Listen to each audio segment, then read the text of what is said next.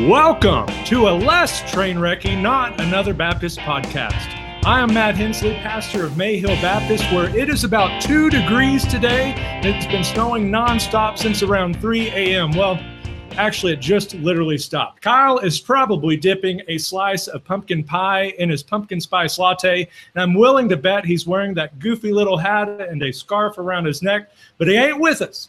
And so, folks, this is a special episode that promises to be only half as bad as it normally is. My friends, I have the absolute privilege to be joined by someone who has become a dear friend on social media, and I long for the day I can meet him in person because that probably means a trip to Cafe Du Monde in New Orleans. Folks, we're welcoming Dr. Adam Harwood of New Orleans Baptist Theological Seminary on the podcast today. So without further ado, Dr. Harwood, introduce yourself. Tell us a little bit about your family and what you do. It's great to be with you, Matt. My name is Adam Harwood. Married my best friend 22 years ago this month, Laura. She's a part-time speech therapist. We have 4 kids together, 2 boys and 2 girls. She homeschools our 2 youngest. Our second child is a high school senior, and our oldest will be married next month in the great state of Texas. Hey, praise the Lord for that. So what do you do in New Orleans?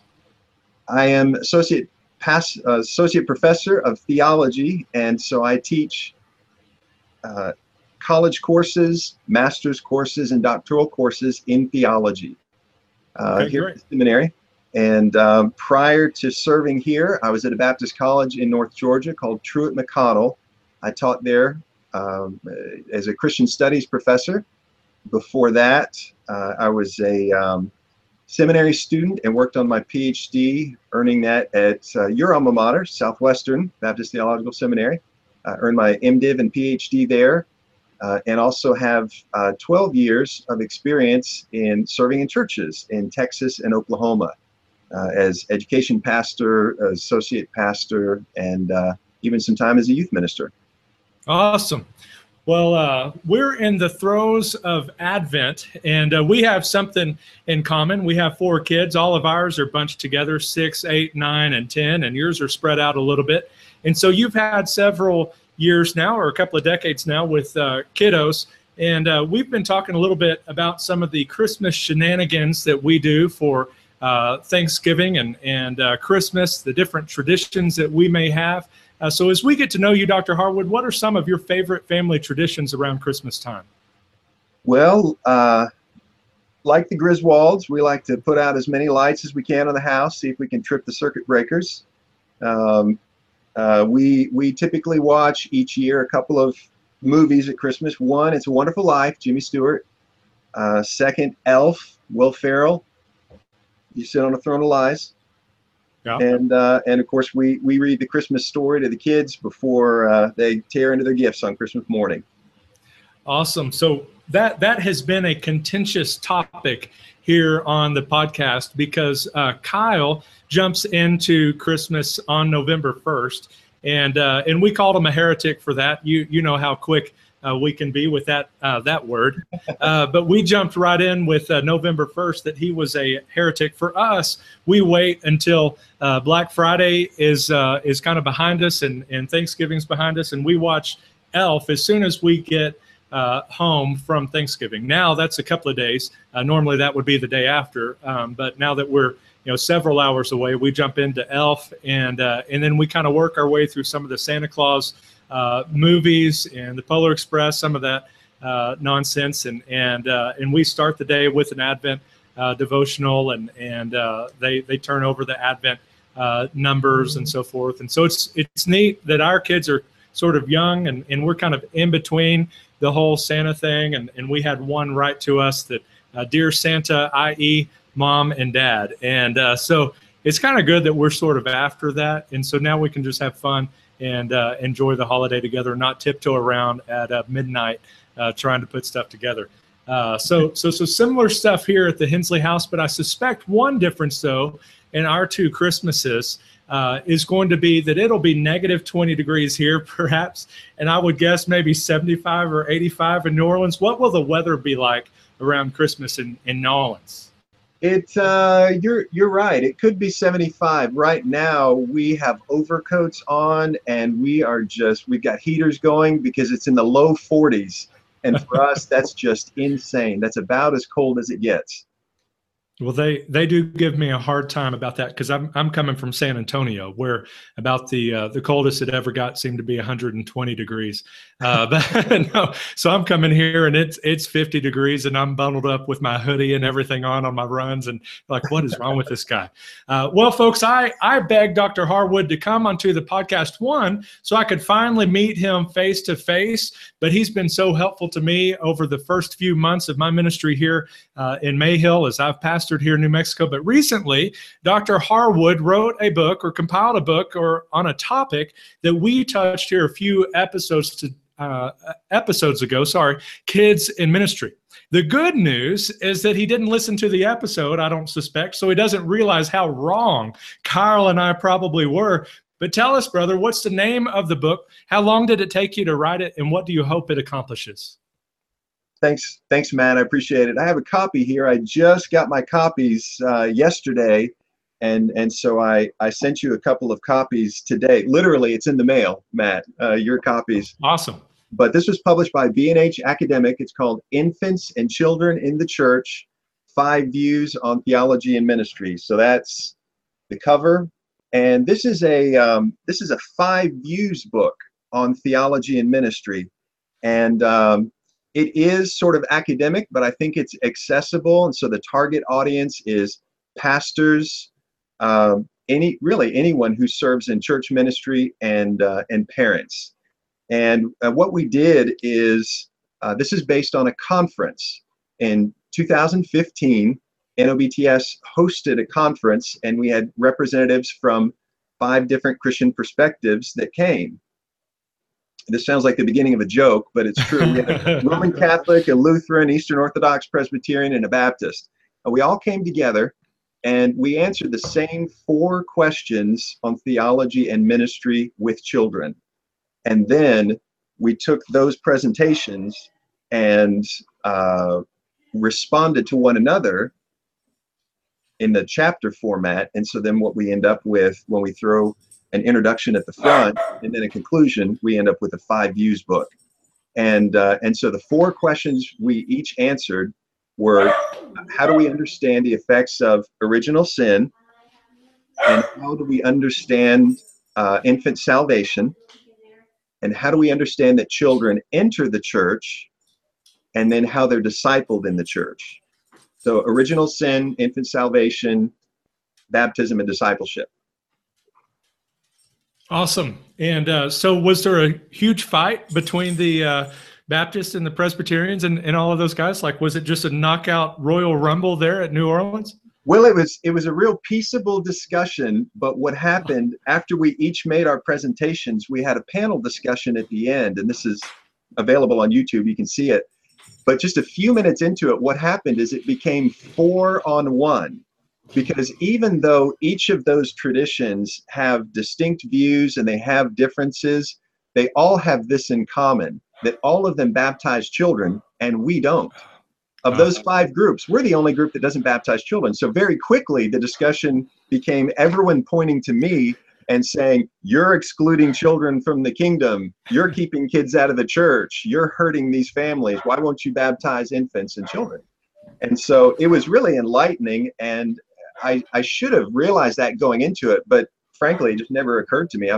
Because I'm surrounded by people all the time who hold the same view about baptism and professions of faith. So that was a fun experience.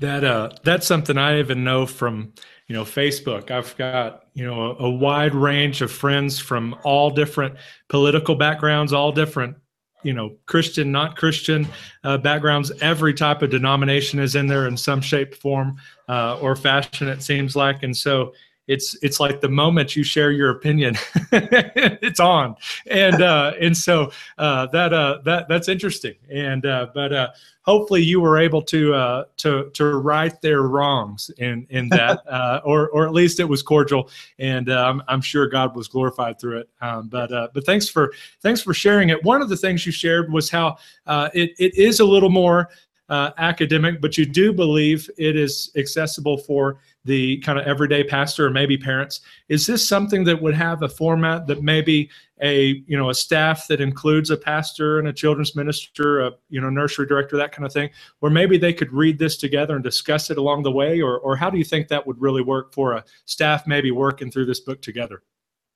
I think that would be an ideal format. I think that it's material that they would be able to read, and I think it would be beneficial specifically because when I was in the local church context, I remember that just west down the street, we had a Roman Catholic church, and then east down the street, we had a Presbyterian church. And in those particular scenarios, those churches baptized infants, for example, and of course we didn't. But at the time, if you would ask me, why is it they baptize children? Why do we not talk about that at length? I'm not sure I really could have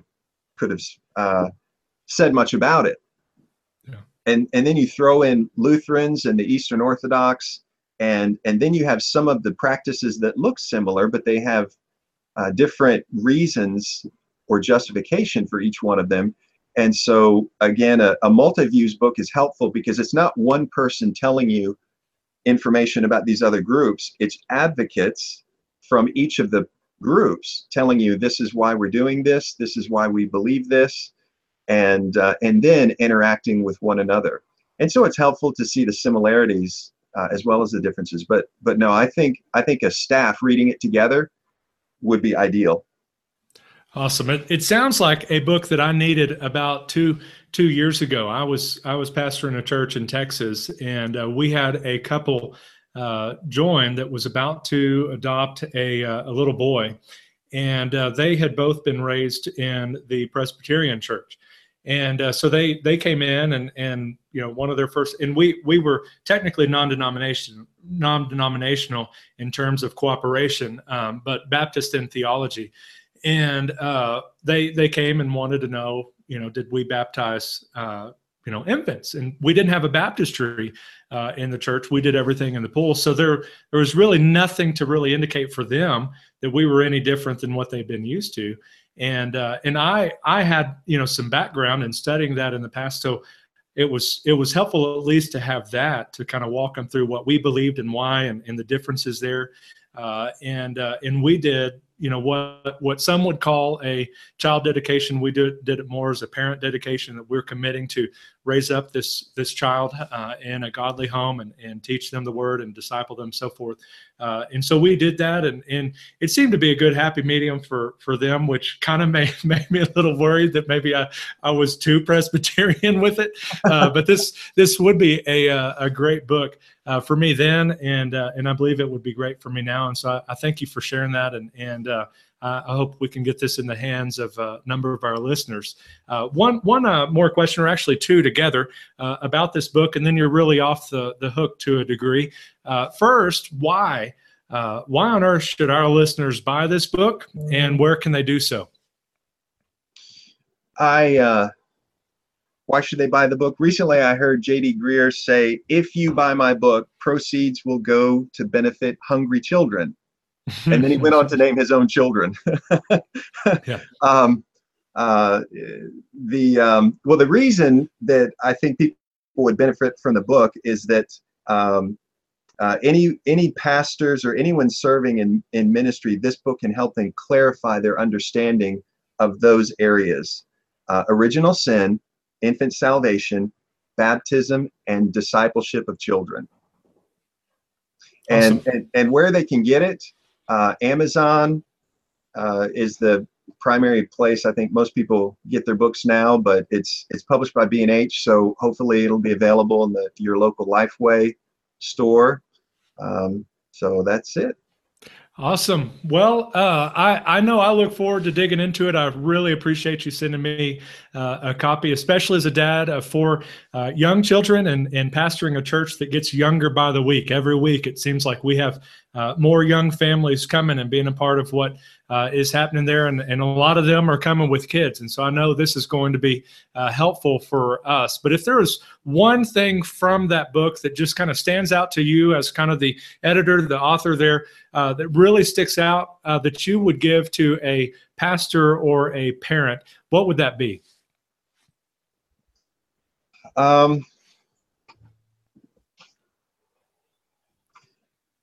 This sounds really basic, but children matter to Jesus. Children matter in the church, and sometimes we may think of a younger generation as the church of tomorrow, and that's true. They may be the leaders of tomorrow, but of course, infants and children are also the church of today.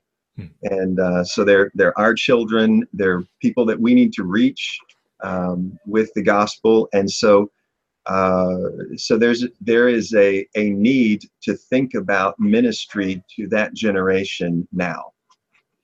Awesome. I appreciate that very much. And I come from the background as well as a student pastor for most of my time in ministry. I was briefly a children's minister for a while and realized how much I hated kids. So I'm just kidding. It jumped into student ministry. And I'll be honest, just hearing you say that, it's something I know, but like in practice, it's easier for me. Just hearing you say that, the first thing that popped in my head was it's easier for me to think of how practical it is for students to be involved in the ministry of the church. We tried to have a family integrated youth ministry with, them involved in the ushering, them involved in the music and the choir and serving and greeting. We tried to have them involved in everything because they were students and we didn't see them as the leaders of tomorrow. We wanted them in the church and in the ministry of the church now. That to be honest, it has never crossed my mind of how it's important for even the children to be a part of that as well. And so thank you for sharing that. That was a convicting and encouraging word. And so I appreciate that.